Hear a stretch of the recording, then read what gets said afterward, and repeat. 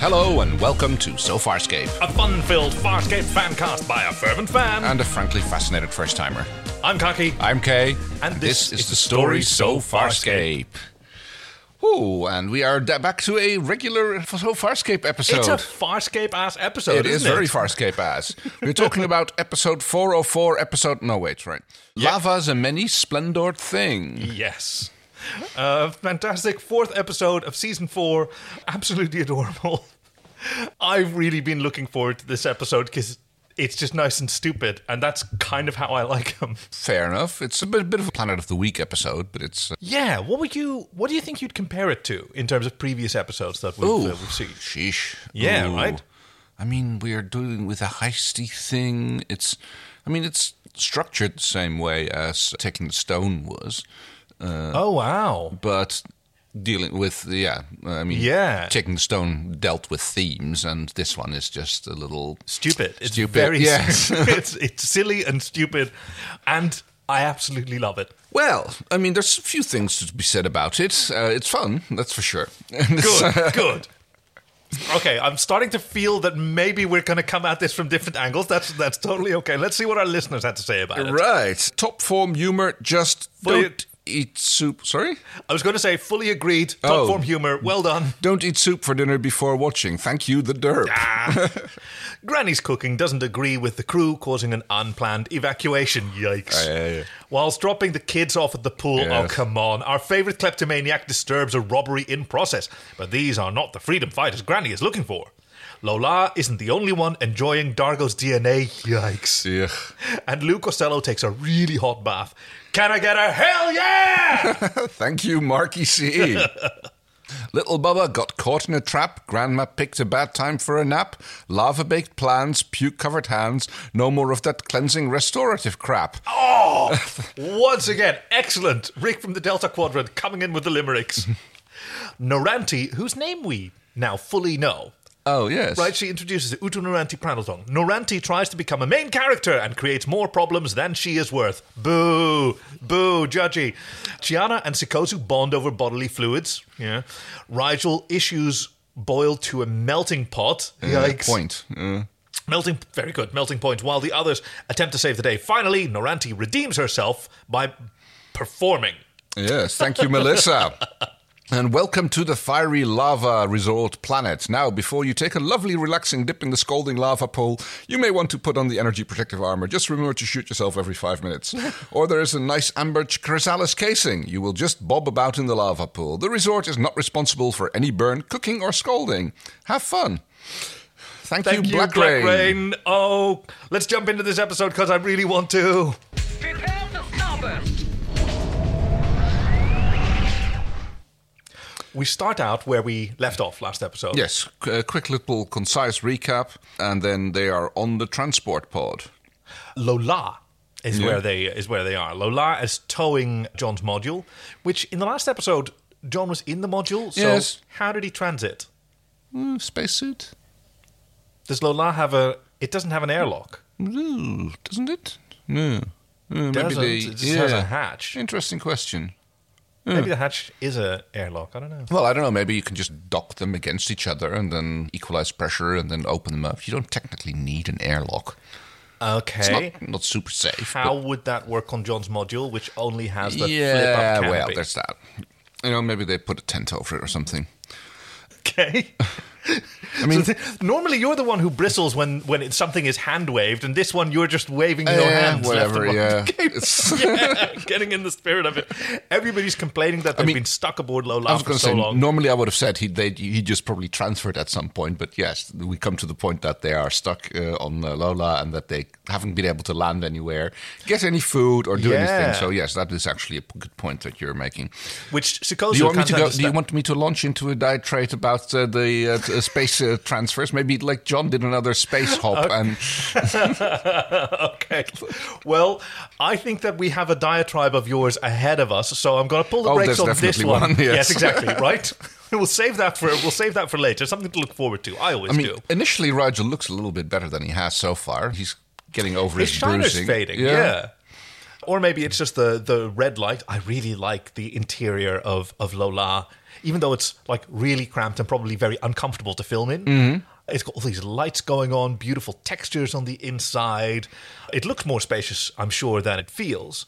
Because, yeah, their problem is lack of food. Sikozu doesn't understand why there's a problem. You ate only 3 solar days ago. How inefficient is your body? How edible is yours? You're so weak, or what? Yeah. Why is your digestive system so inefficient? But Noranti is there with a solution. We see her Yes.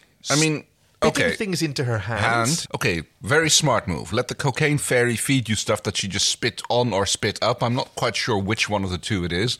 Yeah, they didn't see that. Nobody sees that, just us. So it's one of those sort of, I don't know, Punch and Judy show. Look behind you. We know something that the characters don't, and so we get to sort of... Go, ew. Ew. Yes, exactly. It's a very ew episode. In very many ways. So, yes, people get a little niblet, and everyone gets one, except Rigel wants more, of course, because food. Yep.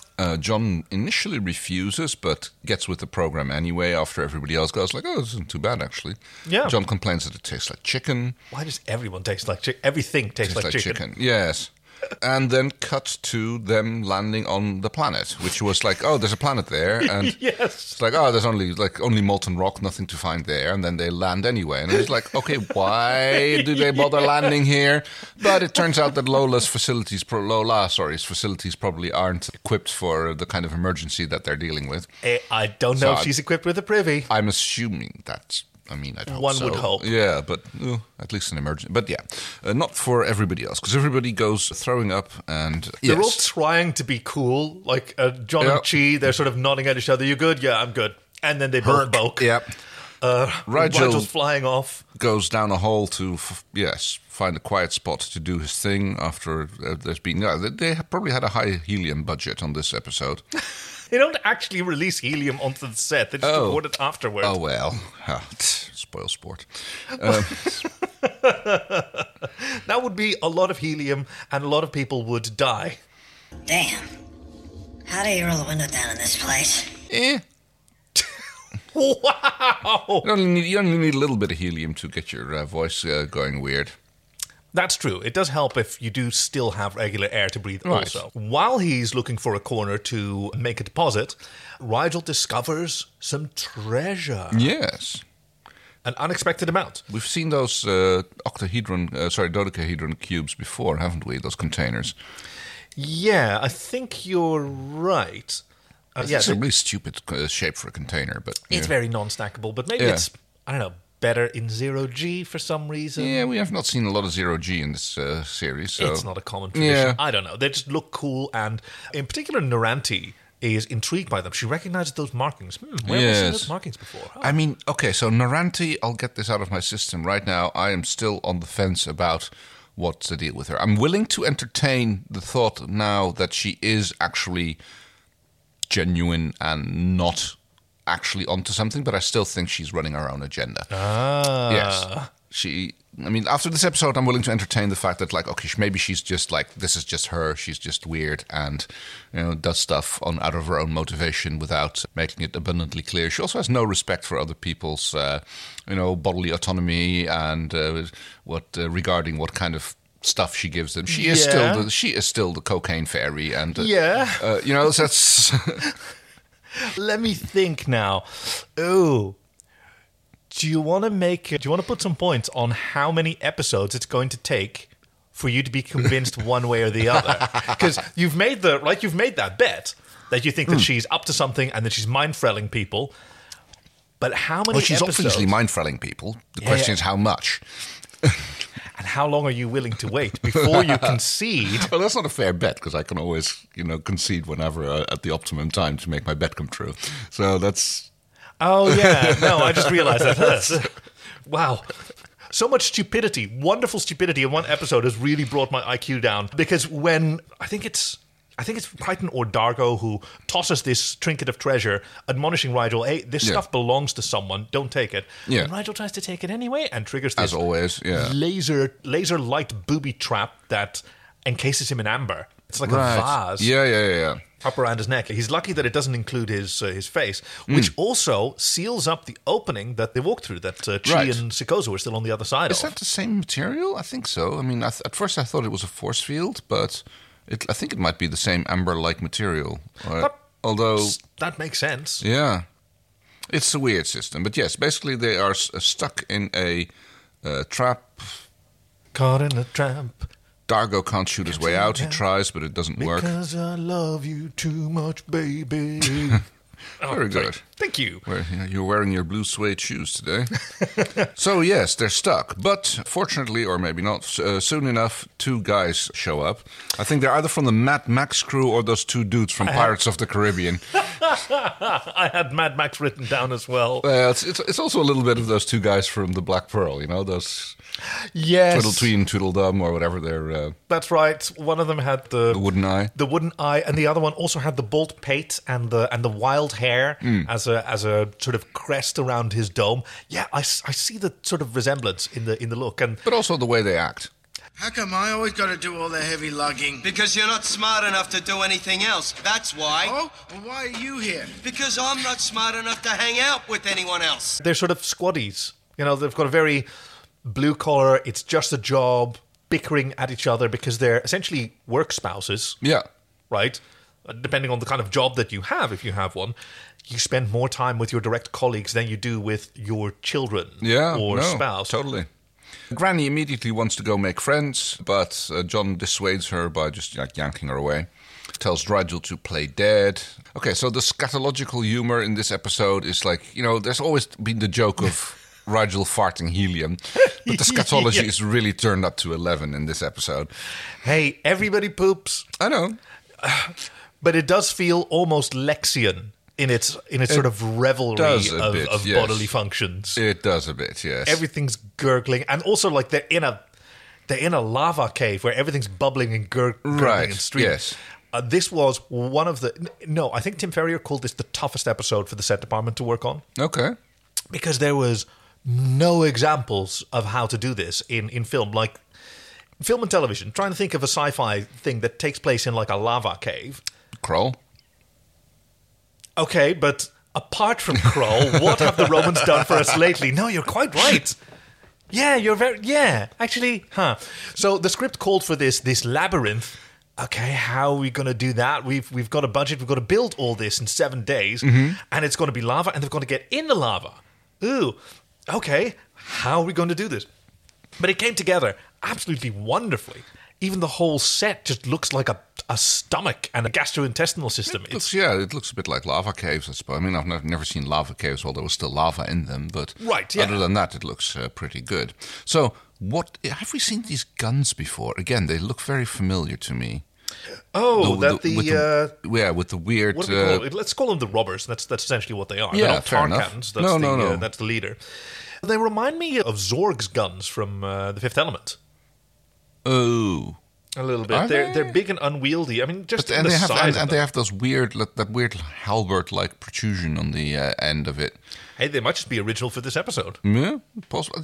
They just look familiar to me. I can't place them. So, if any of you listeners know if these guns have been used before by another prop department, or afterwards, I might have known it from something else. As we know that props get to. Please let us know.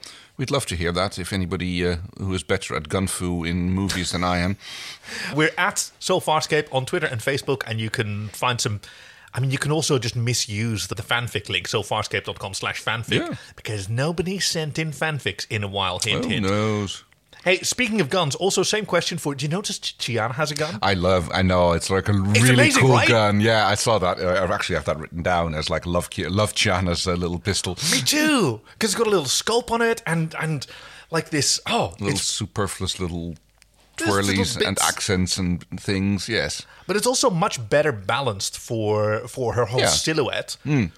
It looks a bit like Leia's stun gun at the opening of, although that was much longer and slenderer. But like I said, it fits the character. Let's put it like that. Exactly. Like I like that it's this little snub-nosed number that you can sort of I think it's supposed to be fired from the hip, like close to your body, hard to knock out of your hand. It's a handgun pistol, Saturday Night Special, maybe. Well, it's too big for a backup gun, really. I wonder where she picked that up. First picture, yes.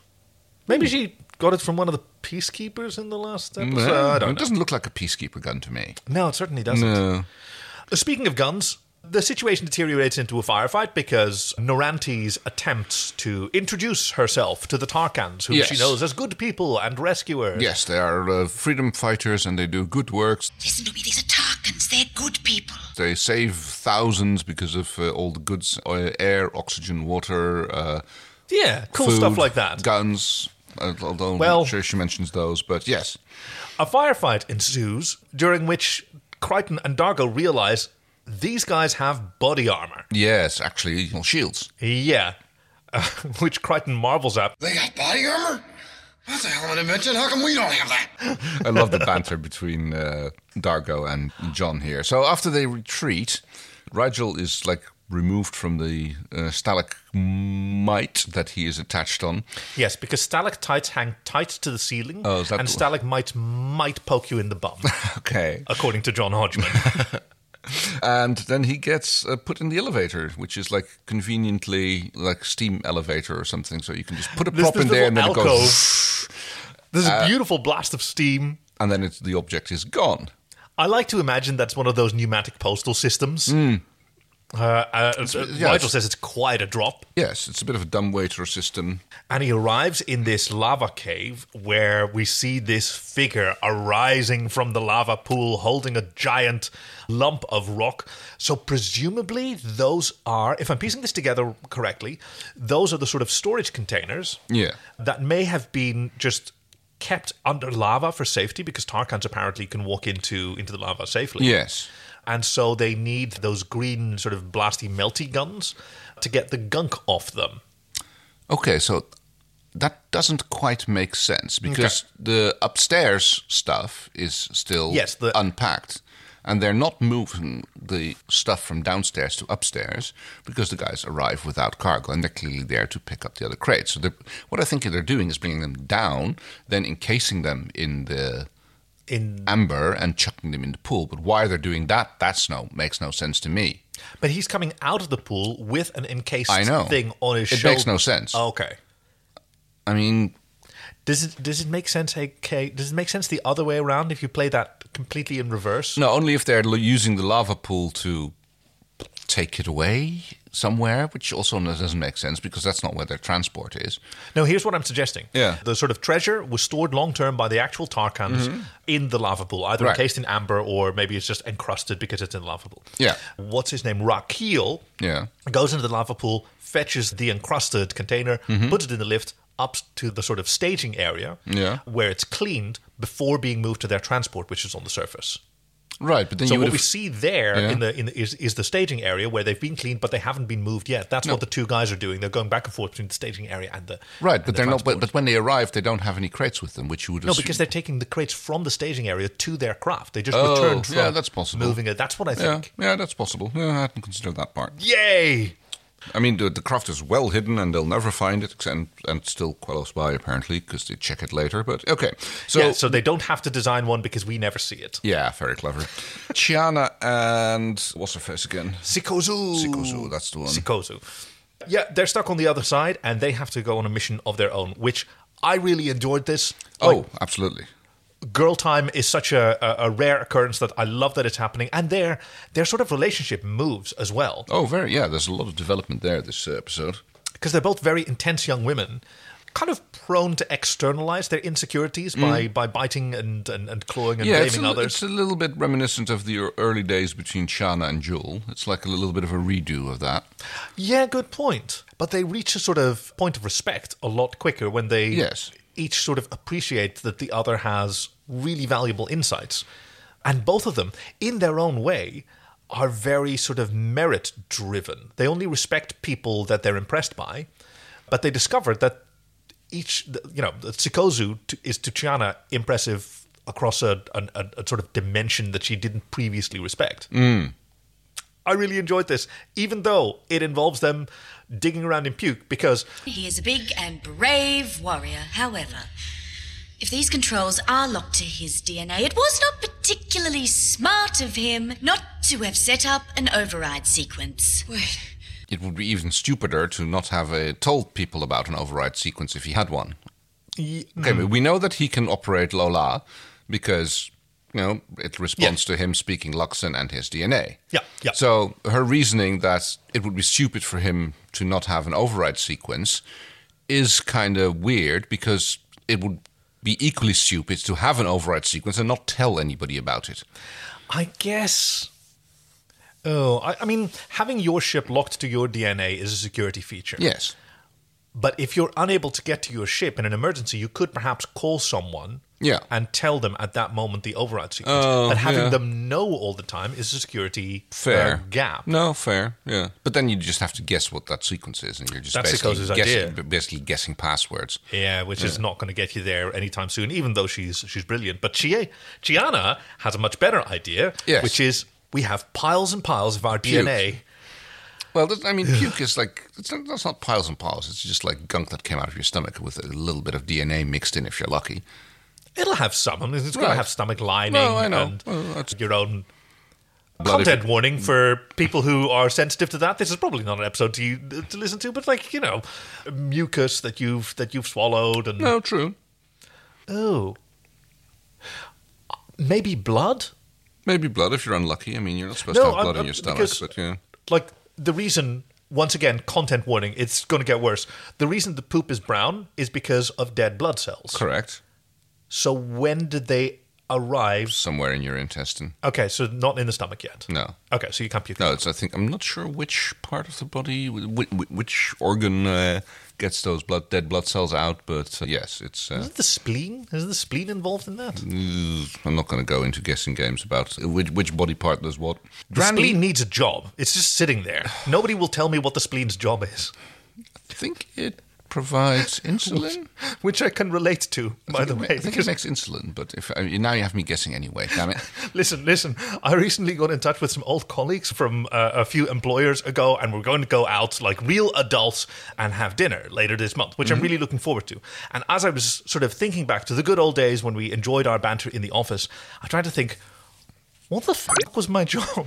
I know the title. I know there was something with approvals and purchase orders, but I can't remember what the fuck I did all day. I have no idea. Yeah, I mean, that was at not UPS. The whatever it's the changed name a bunch of times. I think in the end it was like Liberty Global. It doesn't matter. Right. Listen. Internet We're on provider. This awesome planet, and Crichton and John they're sort of hiding out a little bit. Let me see. There's some negotiation over the radio. My name's Rakhil. Who was this awesome figure that came out of the lava? Yes, so he is one of the actual species. What are they called? The freedom Tarkans. fighters. He is actually a Tarkan. He has a Tarkan, yes.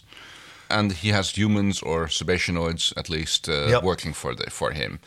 All of them with wacky haircuts. And yes, it turns out that they are actually robbing the Tarkans. Yep. The other Tarkans. Sort of simplifies the whole situation and why this misunderstanding occurred. This doesn't stop Granny from still trying to do her thing. And finally, when she convinces John to actually go out and let her talk to him, then she falls asleep. Yes, just lets out a big yawn. Which again makes me think that she's just being a manipulative little bit.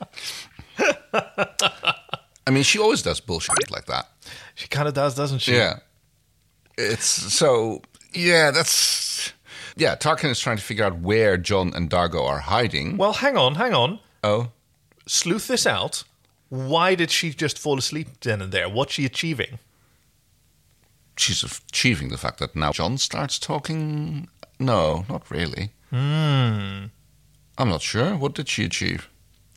I mean, she just convinced them that they could talk to Rakhil, that she would try and negotiate, and then she zonks out.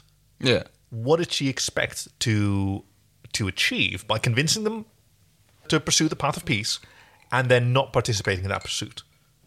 Well, it's a very high risky gamble to actually then go ahead and assume that they're still going to go ahead. Right? Yeah. unless she's mind-frilling them again, which is probably the case. So I'm still not convinced of her good nature. Yes. This is, once again, an episode that is wonderfully written, but both too clever and too stupid to want to recap beat by beat. So I think that we should just, like we did with 401, maybe sort of play the hits, because there's a bunch of them, and the sort of connective tissue, that's where we sort of lose the plot. I don't know exactly what happened in which scene, but I do remember that initially when I heard Rakeel, I was kind of on his side. Like, he sounded like a reasonable person. Like, this might indeed be a misunderstanding. No, I didn't get that. I got more that he was immediately, we have interlopers and we must defend our property, you know? It's like, which I could imagine. Like, if the crew of, say, the Serenity from Firefly accidentally landed on Yavin and found themselves in Princess Leia's, you know, two sets of people who are in their way very similar and both sort of rebels, but if one of them walked into the other's house, they would be threatened, they would respond with violence. Right. Well, these guys are far too, possessive about the stuff that they're stealing. You know, they're like, you're stealing from us. And like, no, you're stealing from someone else. That doesn't mean that anybody who just wanders in here is stealing from you. Even though, yeah. Had that been revealed at this point? See, this is what I mean. Like, that revelation might not have happened yet. So probably not. But since we're talking about a general vibe, you have to consider that in Rakeel's motivation from the start. Yeah. Because he knows that he's stealing. In retrospect, yeah, yes, everybody knows that they're stealing, and yet they're being like, "Oh, you're stealing from us." It's like, no. At this point, you go like, "Oi, get lost! We've got here first." Dibs. Yeah, exactly. You know, yeah. He does simplify it later on. Like, no, we're not Tarkans. We're stealing from them, and you can identify us. Need I go on? Yeah. Okay, now we get it. But the moment that I realized that Rakeel was a baddie was when he's on the radio with one of the goons, one of the droogs. Yes. Trying to get him to describe, like, where are you? And he was actually, like, calm and sensible and, like, talking the guy through, are there any markings? Oh, yeah, there's purple markings. All right, then I know exactly where you are. Yeah, shoot those purple markings. I don't know what they say. Yeah, just shoot them. They probably said, "Do not shoot! Explosion inside." Careful lava behind. Yeah.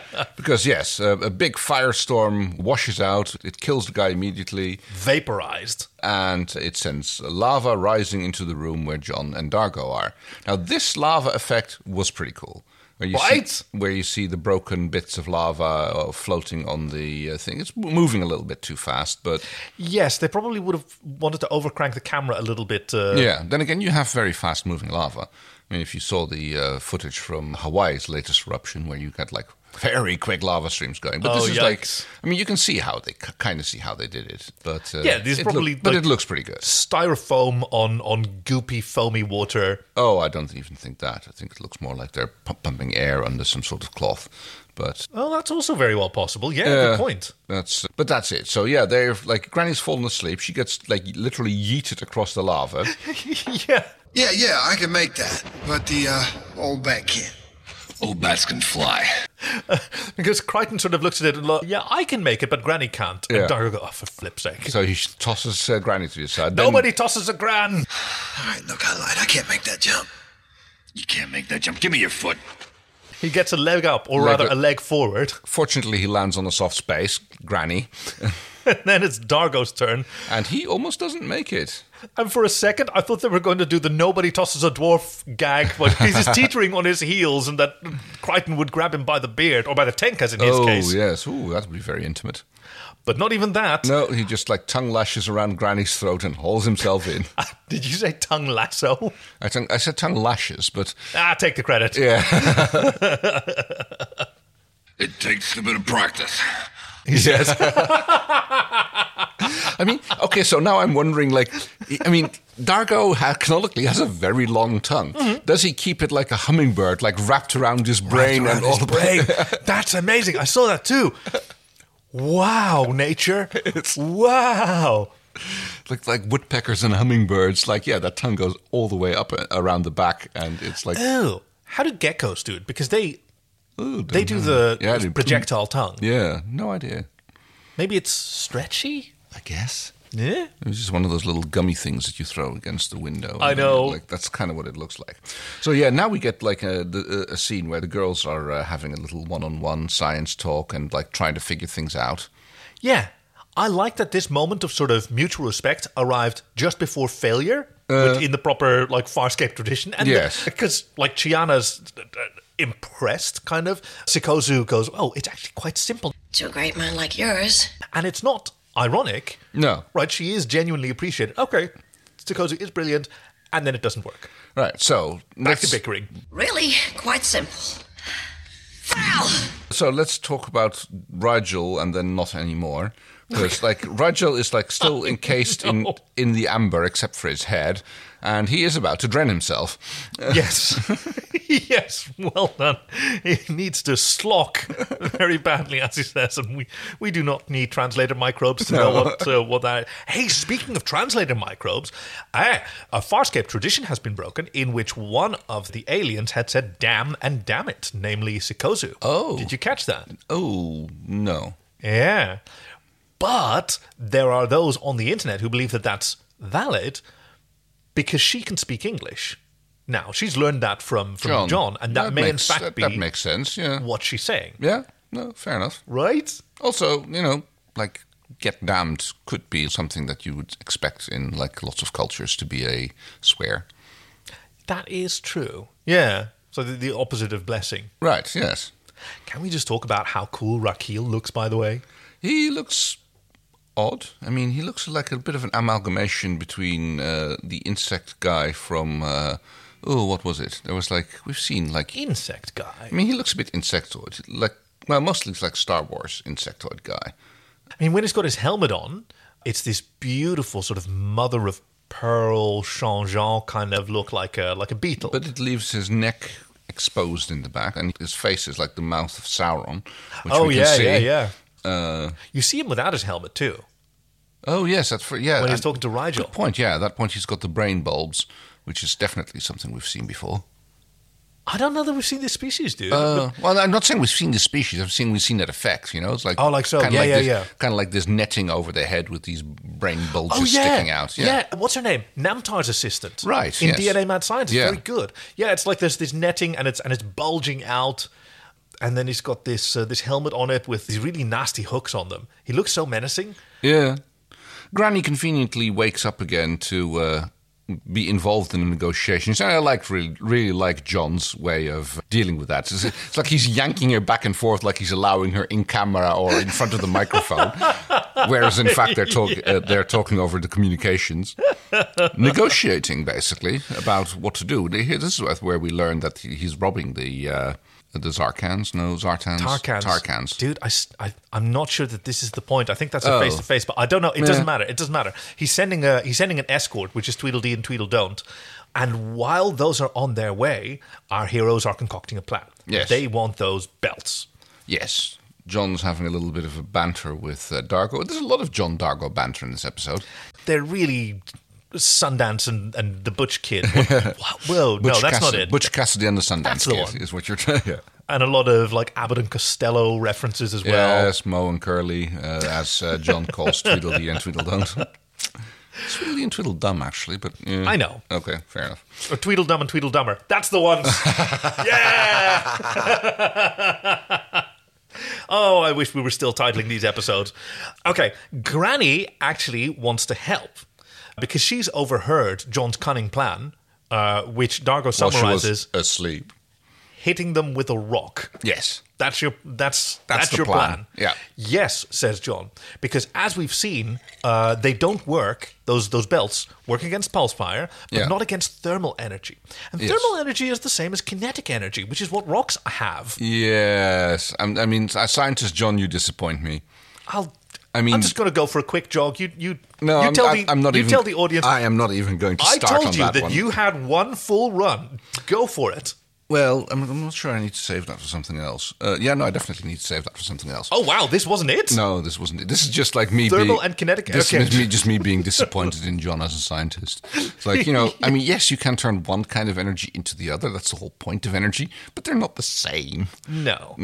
Kinetic energy is objects having inertia and speed, basically, and thermal energy is just molecules moving really fast. Yep. Not the same. Does But remind then me a again- little bit of the shields in Dune, though, which Oh, were yes. entirely like resistant to kinetic energy. The slow blade penetrates the shield. Well, that's not really true. I mean, that's like they're not resistant to kinetic energy. They just Oh only my gosh, that's right. they only stop high kinetic energy. That's entirely the point. Like Yeah. once Not even kinetic energy, just speed. yeah, it's basically like the shields create viscosity for Right, things, yeah. and like the higher speed it has, the more the shield will stop them. That's why the slow blade can penetrate the shield, and then once you're through the shield, you can just stab them. Then I just started stabbing. So anyway, I started stabbing. Yes. So what they need is a distraction, and we get two really fantastic things. 3, in fact. One of them is this gorgeous set, which is sort of set up to be labyrinthine, where in one Yes. shot we see Granny, who's like spewing powder everywhere. Don't Yeah. inhale. Still being the cocaine fairy. Abbott and Costello hiding behind a corner. Yep. And Tweedledum and Tweedledummer. Coming up the road, la la la, unaware, blissful in their ignorance, and now they need a distraction so they can bonk them on the head. And Naranti provides that Yes. because Melissa Jaffer was a dancer, Oh. and is still a dancer, and like she has got some kick-ass moves. Yes, she moves quite well. And we also get the shots of what Tweedledum and Tweedledummer are seeing, which is kind of disturbing because we see a Tarkan face with a long blue, I suppose, wig. Oh, and is it Tarkan?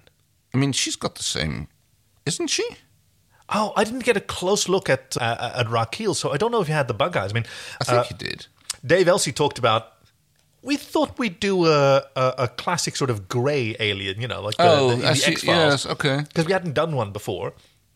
And it was a really sort of quick last-minute thing to alienize this belly Right. dancer, which she, at the time itself, rather enjoyed. But afterwards, she was apparently a little bit concerned that, yeah, it is a bit disturbing to look at. It looks like basically a Sabatianoid with a grey alien. I can see where it's coming from. I assumed it was a Tarkan, but I don't know why. Oh, that's very well possible. Yeah. Maybe they're a sexually dimorphic species as Yeah. well. Which they're absolutely bananas about. Yes, completely enthralled. They're like basically awoo, hearts coming out of the eyes, a heart jumping out of the chest in cartoon Tex Avery cartoon style. Yes. Tongues hanging down to their knees.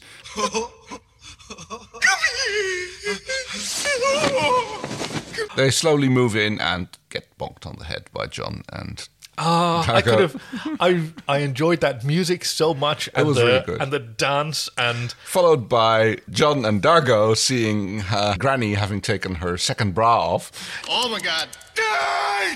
yeah, Naranti does a full Monty, Yes. which apparently for the occasion, the costume department had created these fantastic tufts of underarm hair for Naranti, which are not revealed on screen, and that's what Crichton and Dargo, Are going- unsportingly, Yes. sort of recoil at. What a performance, though. Yes. I love her smug look with her expression just before, and then Dargo going wide-eyed and being like, "Oh, Naranti has definitely done this before. Like she's almost in a trance herself. I am the flower. You are the bee. which is also a reference to, Earth reference. I guess that might be a translator microbe analogy. I am the target, you are the gun. Ooh, don't like that one quite so much. But Naranti's sort of joy in this fantastic dance and the majesty of her body, I really, really enjoyed that. Yes. Meanwhile, Chi and Sikozu are figuring out how the controls of Lola work. You better hurry, you're losing your vomit. And actually managed to blast a hole. Yes, first they have to reorient Lola so that it's actually pointing at the outcropping. But then finally, after Chi exasperately says, like, just do something, and Sikozu just slams down on the controls, the gun actually fires after having failed to do so the first time. Yep. Sometimes a bit of percussive maintenance is just the thing you need. Yep. And now things get complicated again because our heroes have some hostages. Yes, they take on the shield belts and they take the hostages up to go negotiate with Rakil. It's like, yeah, we know how things are going, but we have a situation here. We've got some of you guys. You've got one of our guys. Swapsies. We can't hurt you. You can't hurt us. Let's just like swap our people. And Rakil goes like, ha ha ha, no. Yeah, now he's asserting himself to be a real shithead. He shoots the 2 hostages. Yes. Over the complaints of his other servants. Who at that point realized, like, okay, it's like might not be working for this guy very much longer. Again, I just love how Rakil looks. Like, that sort of bug helmet is really... Also, this is John Adam again, who previously played Bakesh, where he also had an eye-covering helmet. And it was just pure coincidence that this is how it turned out. It was a surprise to Dave Elsey, who created this costume, that it would be John Adam playing this character again, because the last time that he had him in the makeup chair for Bakesh, where he could only see through one little bullet hole in the helmet, John Adam made Dave Elsey promise, next time if I'm back to play an alien, let me have eyes. Oh yeah, no problem. And sorry bud, this is a blind one again. Sorry. He manages to trap John and Dargo in the web of booby traps. Yes, so they're fully encircled. They're trapped like Robin and Batman in the traps of the Joker. Oh, I was going to say Mr. Freeze. Right, you're right. That's what I was thinking about, yes. Although we're having quite the opposite here, because he scoops up a bucket of lava. Supposedly, which just looks like red goop at this point. Yeah. And kind of casually flicks it at them while they're being interrogated. Causing mild discomfort. Yeah, probably and not some burns. Yeah. Well, I mean, if you... Like, a drop of lava is a rock. We're talking about more than a few drops here. Like, this is like big splashes of still liquid lava. Exactly. Like, if that was the case, if you got, like, a droplet of lava flicked at you, it would melt through tissue, absolutely no problem, and it would be heavy enough to continue melting because it's rock. Right. I mean, essentially a pebble being fired at... I mean, if it lands on your clothes, the odds of actually getting burnt are fairly low. But, I mean, the radiant heat might do some damage. Is that true? Yeah. Oh, I guess they're wearing heavy, leather. It's rock, yeah. It's going to, like, pull it... the leather might actually make it worse. If it's loose cloth, then just the weight of the stuff will probably just, like, pull the cloth away from your body. But, yeah, okay, so... we'll get to my rant in a minute. Wow. I have no idea what it's about. I'm on tenterhooks. Oh, you're not going to like it. Awesome. I always like your rants. Look, stuff continues to go wrong. There's a scuffle whose origin I don't completely remember. Oh, yes. They're trying to convince one of the Mad Maxians. Come on, you heard what Rakil said. He doesn't want any witnesses. Do you think you're going to walk out of here alive with your share? There's a scuffle during which Rigel manages to distract the Mad Maxian by rolling off his pedestal and unfortunately rolls into the trap and fully ambers himself. Right, that's what happens. I was wondering what suddenly made the amber go soft again and then encase his head. But yes, it's... that's why the trap has been sprung, and so that's why they can leave the laser grid, I think. Oh, okay, that makes sense. Everybody disappears, and John picks up the green air gun to start undoing the amber encasing Rigel. Love that thing. That thing looks so cool. It is a very cool gun. This is where we see Chana's cool little pistol. Let's have a good look at it. She jumps out of the ship now that I think it's been invisibilized. Yes, it has been. She's still working on that. Sikozu is working on that. I love her face when she does it. Yeah, like, oh. Yeah, they've done the blasting, and Chana goes in to rescue the day, whereas Sikozu stays on the ship. She's so cool. She's such a stud in this shot. I love how she does that little, I don't know, John pose or wiggle before she jumps over the edge. I'm not quite sure. I see what you mean. Scene. Like she just kind of does this little sweep. The Chiana crouch. Yes. Leaps off. Absolutely awesome. Little Han Solo pose, actually. That's the one. Yeah. She's got this really cool sort of gunslinger crouch. Love it. Okay, there's more scuffling, and Rigel has gone in the lava. Yes. Which means now Crichton on the clock, wants to test this. Yeah, Rakil actually taunts him about that or whatever. Gosh, it's a discussion that John and Dargo has. He's amphibious. He can last. He can hold his breath for a while. He's not going to be in a great big hurry to start breathing again. Oh, I think John's trying to, I think Dargo's trying to say, oh, he's dead already. Yes. He hasn't been able to breathe. And John goes, no, he's an amphibian. He can hold his breath, so he's still alive, and we still have to go and rescue him. Yes. Good on you, John. Okay, Way to look now out for we your get... crewmates. Yeah, John does a little test, shooting himself in the finger. We get He's got a Harvey little show up. attendant. Harvey shows up, wearing this weird bunny suit. What? Oh, they're called bunny suits, like those anti-crime scene contamination. Oh, my things. God. Yeah. God, can you imagine Harvey in an actual bunny suit? Yes. Really? I mean, we've seen weirder things on Farscape. We sure have. I can imagine Harvey in a bunny suit. Well, there's a disturbing image. I wrote down Hazmat Harvey, but... Fair enough. Yeah. I'm sure he'd look great in a bunny suit. And he's trying to warn John against doing what he's about to do, because as Naranti suggested... Do you have any small appendages you don't need? Small? Shoot him in the buttock. That's big. Hey, you know what? Don't touch my ass. That's sexual harassment. Well done. Getting slapped on the butt by Naranti, yes. But yes, he shoots himself in the finger. Finger stays on. He dips it in the lava. The finger stays on, doesn't burn. He dips it again in the lava after the shield. Oh, yeah. ow! This burns. So yes. So he's got a plan which allows him to wade into the lava and feel around for Sparky as long as he keeps shooting himself. Okay, and this is where we start going, because now All we right. see Rakeel and one of his henchmen who have moved up top, because after the blast from Lola, John basically bluffed that he had a whole squad of people coming in, and so they went in to check that and check on the ship. So at this point, Rakeel is up top. That's right. And later, next time we see John wading through the lava, Rakeel suddenly comes out of the lava. Yeah. So that's why I thought they were using the lava to move things to their transport ship. Right. Because apparently there's some way that Rakeel can get from being up top to down below, 2 levels down in the lava. Without anybody seeing him. Yeah. That's I mean, brilliant. there has to be something you're like that. completely right. Yeah. Yeah, maybe he swum through one of the lava tubes. I don't guess. know. I mean, that's the only thing I can think of. While they're scuffling, and yes, it's very... I'm sorry. I'm reminded of Thumb Wars, the Steve Odenkirk parody of Star Wars, where Princess Thumbelina sort of wanders into the scene in the middle of a firefight, saying, just shortcutting a whole bunch of plot by saying, "Yeah, I escaped somehow." Yeah. Because while they're having this fight, John and Rakeel is trying to get the gun away from John because he knows that's the only thing protecting him from the heat of the lava. And then Chi finds him, and John goes, Chiana, shoot! And she shoots Rakeel. Yes. Gianna, shoot! Not him, me! No, shoot me. And I love that Chiana doesn't question it. Oh, she just goes okay. Yeah.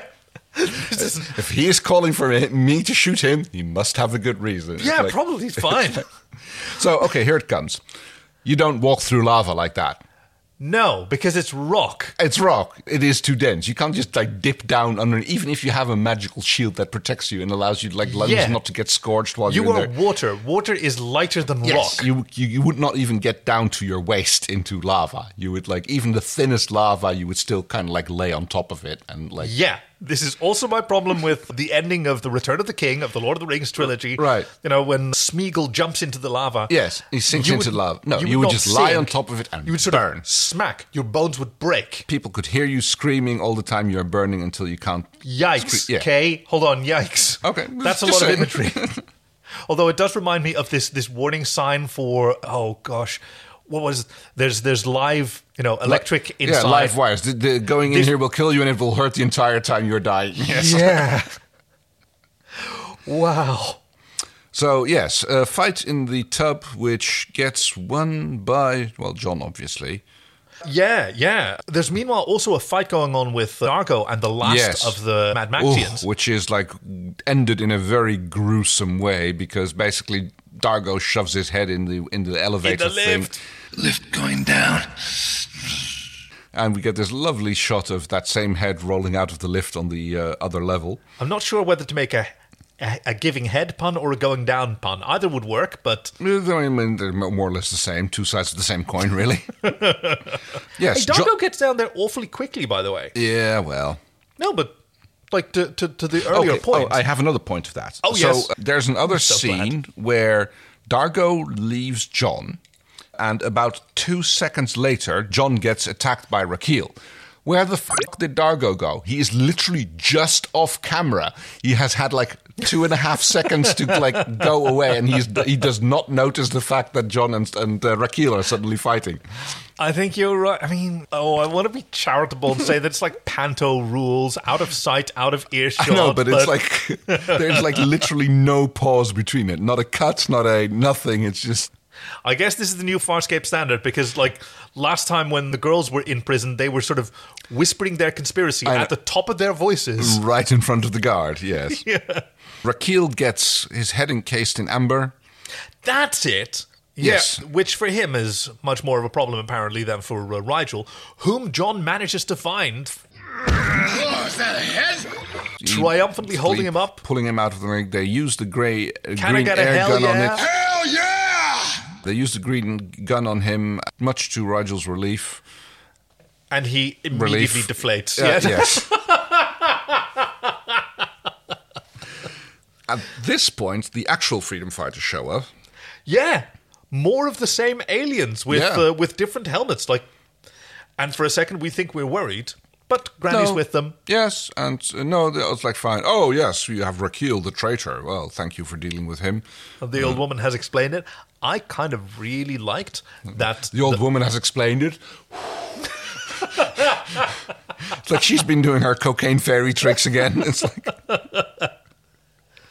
See, I like that this is when we realize that those are the Tarkans, because for this entire episode, you might be forgiven to think that the Mad Max people are the Tarkans and they're being misused by this vicious-looking alien monster. This came as a slight surprise to me as well. But, yeah, you got that? I get that. Yeah, absolutely. And just that sort of, the fact that they are, to us, upsettingly ugly does not mean anything to anyone in the universe. No. A cat is a monster to a mouse. I would say so, yes. So, everyone's back on Lola. Yeah, goodbyes are said. Goodbyes are said. They're actually gifted with a belt by the Tarkans. Oh, yes. It's like, make nothing of it. Like, don't think of it. I mean, and the Tarkan thanks Granny for the Jilnak, which Crichton and Dargo immediately grab her and ox to her away. Oh no, we have to go. No. Before they actually eat that, yes. Before we poison them. Merely a cleansing restorative. Rigel uncharacteristically goes, I'm never going to eat again, and immediately gets taunted by Chiana. Sork wings, crispy Grolak. Excuse me. With them starts naming foodstuffs at him. Chicken wings. I'm not sure what you say, yes. I don't know. It's crispy this or that. And then everyone's spirit is lifted because there's an actual message. We have an answer machine. They caught a transmission from Moya. We hear Pilot's soothing voice telling them that they've made contact and that they're going to be showing up. Moya and I have received your signal. Here is our location. We look forward to your return. Yay! Lani Tupu's back. We've missed him so much. Oh, yes. I mean, and speaking of missing, we haven't seen Claudia Black yet. This is episode 4. And who's that? I don't know. Maybe her contract didn't get renewed or whatever. Yeah, right. What? Oh, she's the one that there's some kissing of in the opening credits. Yes. I mean, it's a pretty ballsy move to just one of our main characters. We're not going to show him for the first 20% of the season. Yeah. Yes.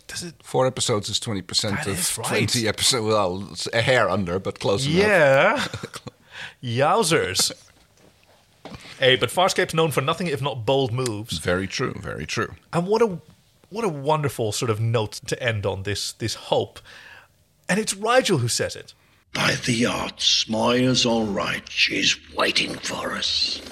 It's Rigel who says that Moya's all right, and she's waiting for us. And he's happy. He sounds delighted about this. Yeah, and not just that the prospect I guess he's missing poker night with Pilot or something. Aww. All right. She gives me a Woody. She gives you the Willies. That's some good belly dancing music, by the way. Oh, it is, yes, very much so. So, okay, Willies. Maybe but not quite, the Thunderbirds-esque shots of the landing leg of Lola as it's taking off and landing again. Okay, yeah, it is a bit wobbly. Not the best work of the special effects department. It sort of feels like it's on cables instead of feels like on it's a fun Thunderbirds. But I do think that also close second, but no, is the vast amounts of bodily fluids and other things that come from various people during this episode. But I'm afraid that my Willy has to go to the lava action. Spoil sport. Tim Ferrier and his team, they did their best. They did a very good special effects job on it. But you still think that it's the worst part of the episode? No, it just gives me it's just a Willy. It's like, that's right. You can't wade through lava like it's a fucking kiddie pool. Yes, that's right. So, does that go for every planet? I mean, hey, very low gravity planets and very thin lava, maybe, but then there would be visible other low gravity. Is there stuff that lava can be made out of other than igneous rock or whatever type of rock we have? No, I don't. Okay, think so. that was okay. Well, I'm pretty sure no. I tried. It's not Everyone, it's so not. no. I mean, you could have molten metal, but that's even heavier.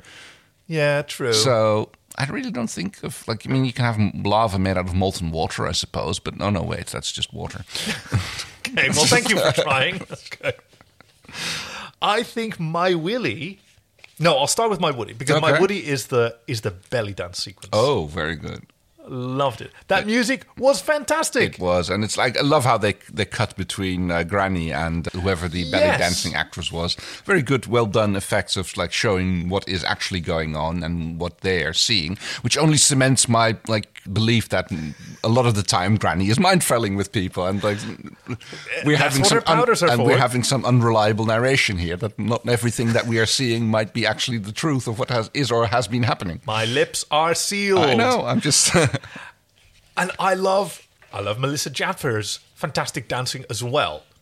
And up to and including her going full Monty, my only Willy is the sort of there's an inherent kind of ageism in the idea that a mature woman disrobing is somehow gross or upsetting. Now, she has indicated that she doesn't bathe in a prior episode. True. Never bathe, washes the juice off, which, that part. That could be aromatic, fragrant. But there are, that may just be a property of the species.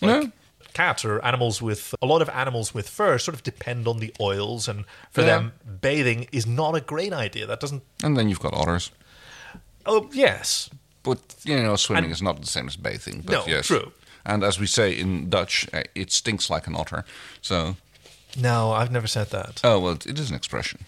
Well, I have at one point done a photo shoot with an otter from a little otter sanctuary, and he was not into it. There was a handler there. It was responsibly done. People who donated could get their photo taken with this little guy, but he was just not into it. So while they were all sort of imagining, and this was in a hotel, they were lining the hall waiting for an opportunity for this thing that they bought a ticket for. Have and a little playtime or cuddle with an otter, and no, none of that. You can walk inside, make no eye contact with the animal, look into the camera, and the handler will hold it in frame, sort of next to your face, and I'll take a bunch of photos so that its screaming and protesting doesn't look too horrified. Don't look at it. You'll just make it. But and we made sure that between shots there was his blankets that smelled like his family, and he could have a little playtime around. And then he'd done a little poo in the corner, and it was the worst thing that you've ever smelled, Kay. Oh God! He was just this little guy. He was just this hamster-sized little guy, and we had to hunt for it. Where is this coming from? It's so noxious and monstrous. Oh, wow. So, yes, it stinks like an otter. I totally get that. Right. So, I guess my Woody will go to the... Please say the stupidity of everything. I was going to frame it really poorly. I'll call it to the girl-on-girl action between Sikozu and Chiana, but I'm totally talking about how they're interacting and how they're how their relationship. I think those scenes on Lola were my favorite of this episode. Heck yeah! Farscape has come a long way, and actually seeing we've got bro time with the boys, and now we've got a sororal time with the girls. Hell yeah! It doesn't quite pass the Bechdel test because they are talking about rescuing the rest of the crew, but it's not exactly that they're talking about guys in specific, right? And of course, the Bechdel test is only sort of a mental exercise to help one realize what role female characters in fiction are often given. And in this case, they are kind of like the rescue crew. So yeah, that makes good sense to me. It makes them heroes of their story. And that's the story so far, Farscape. Please join us next week for another reading of Tales of the Uncharted Territories. And the week after that, we will be back with episode 405. And I will tell you what's in it if my Airtable app actually decides to, Mine's show me. not loading either. I know it's called Promises, so we don't need to worry about that. But actually, I'm going to skip ahead of Kay and make sure that... Okay, how about you don't read it? Just don't read it. Don't read it. Don't read it. Nope. I didn't put the right synopsis in, and it says way too much. So no synopsis for now. It's called Promises, and it's the one with the promises. Okay, well. Okay. Thank you for joining us for another episode of So Farscape. You can find us at sofarscape.com. We have a bunch of links, sofarscape.com/links if you want to send in a synopsis. Hey, thanks for coming out in droves again for season 4. I know it was a bit thin on the last episode, but man, we really enjoy these. We're also having a lot of fun with fanfics. If you have any favorites, please send them in. There's also our Patreon. Thanks once again to all of our supporters. Hey, that actually reminds me, we haven't looked at the books in a while. Oh, yes, we should get back to that, yes. Yeah, you've got the RPG book. See if we can get a little bit of information out of that. And I guess most of the Creatures book is about... is the Creatures book! Yes, I have it with me. Hold on. We have a lot. We have a lot to look at. Unfortunately, no Raquel, which I was hoping for. No. But we do have some more shots of... I could show you Noranti, which I didn't previously because it said her name and you didn't know that yet. Oh, okay. So let me see. That would have been pretty safe anyway, because, I forget names about as fast as you can... talk to them about. Yeah. So you can see there's a sculpt there. Is this page safe? Go 2 pages to the next one. All right, I'm just like... And that one's Uni. Oh, yes, you can him. also see the aquatic creature from the last time. You can actually see the glowing lights under his forehead there. Oh, wow, yeah. That looks really cool in that shot. No, there's no lights in there. That's just the paint. Oh, very well done. And then there's one more page, which is... you can see... Oh, fantastic. That looks, belly dancer girl. Yes. Oh, look at those eyes. Like horizontally slitted pupils. Yeah. Very cool. And that was like a last-minute sort of vacuum form that they did. I think the one on the left is Dave Elsey's sort of Photoshop mock-up. Oh, I could have sworn it would have just been like someone with a little bit of prosthetics and makeup. Right. But the one on the right looks absolutely stunning. And you get to appreciate, she's got this bra that almost looks like... it almost looks like she was just speckled with gold across the top of her body, and it just... coalesced a little bit more around the twins. Yeah, well, she has this half-open top that she wears at first, and that comes up first. Oh, and then there's the gold bra underneath, and that comes off, but we only see Granny when she's taking that part off. We don't see the... Hell yeah. Oh, yes. I could flip back, presumably. You can always flip back. Yes, back. absolutely. Oh, yes. Oh, we're back here to Talon Lich Shack. And, that's quite far back all of a sudden. That's like half a season or so. Yeah, almost. Yeah. Oh, very nice. Okay. So once again, thanks to our Patreon supporters who helped us buy this. It's a fairly obscure book right now. It's called The Creatures of Farscape by, let me see, by Joe Nazaro, who a few years ago worked with Jim Henson's Creature Shop to get all of these wonderful photos. It's a beautiful book to scrub through, and I'm very happy that our supporters help us get it. Thanks to our promise to only spend it on absolutely stupid stuff. And that's the story so Farscape. Wait, is that when we do it? I don't know. I forget. I already did it. Let's do it again. Right. And that's the story so Farscape. I'm Kay. I'm Kaki. Wow, so Farscape's so good. Oh, come on. We can't do it like that. Okay, you do it. Oh, no, I do it. I'm Kaki. I'm Kay. So Farscape's so good.